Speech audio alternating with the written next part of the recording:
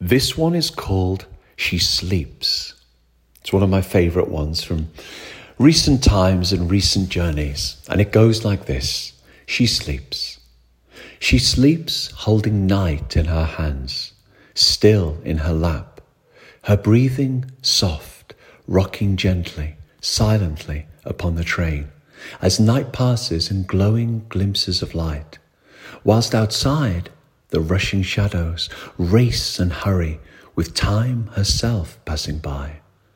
But so still she listens and dreams the evening long, the song of her own journey, longer resting the twilight of a passing day.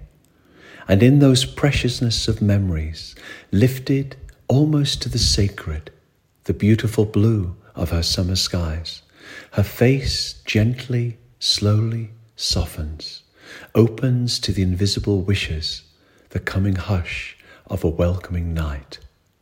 And then there comes a flurry of invisible blossoms, the flowers of precious time, of moments, 100, a flood of midnight stars.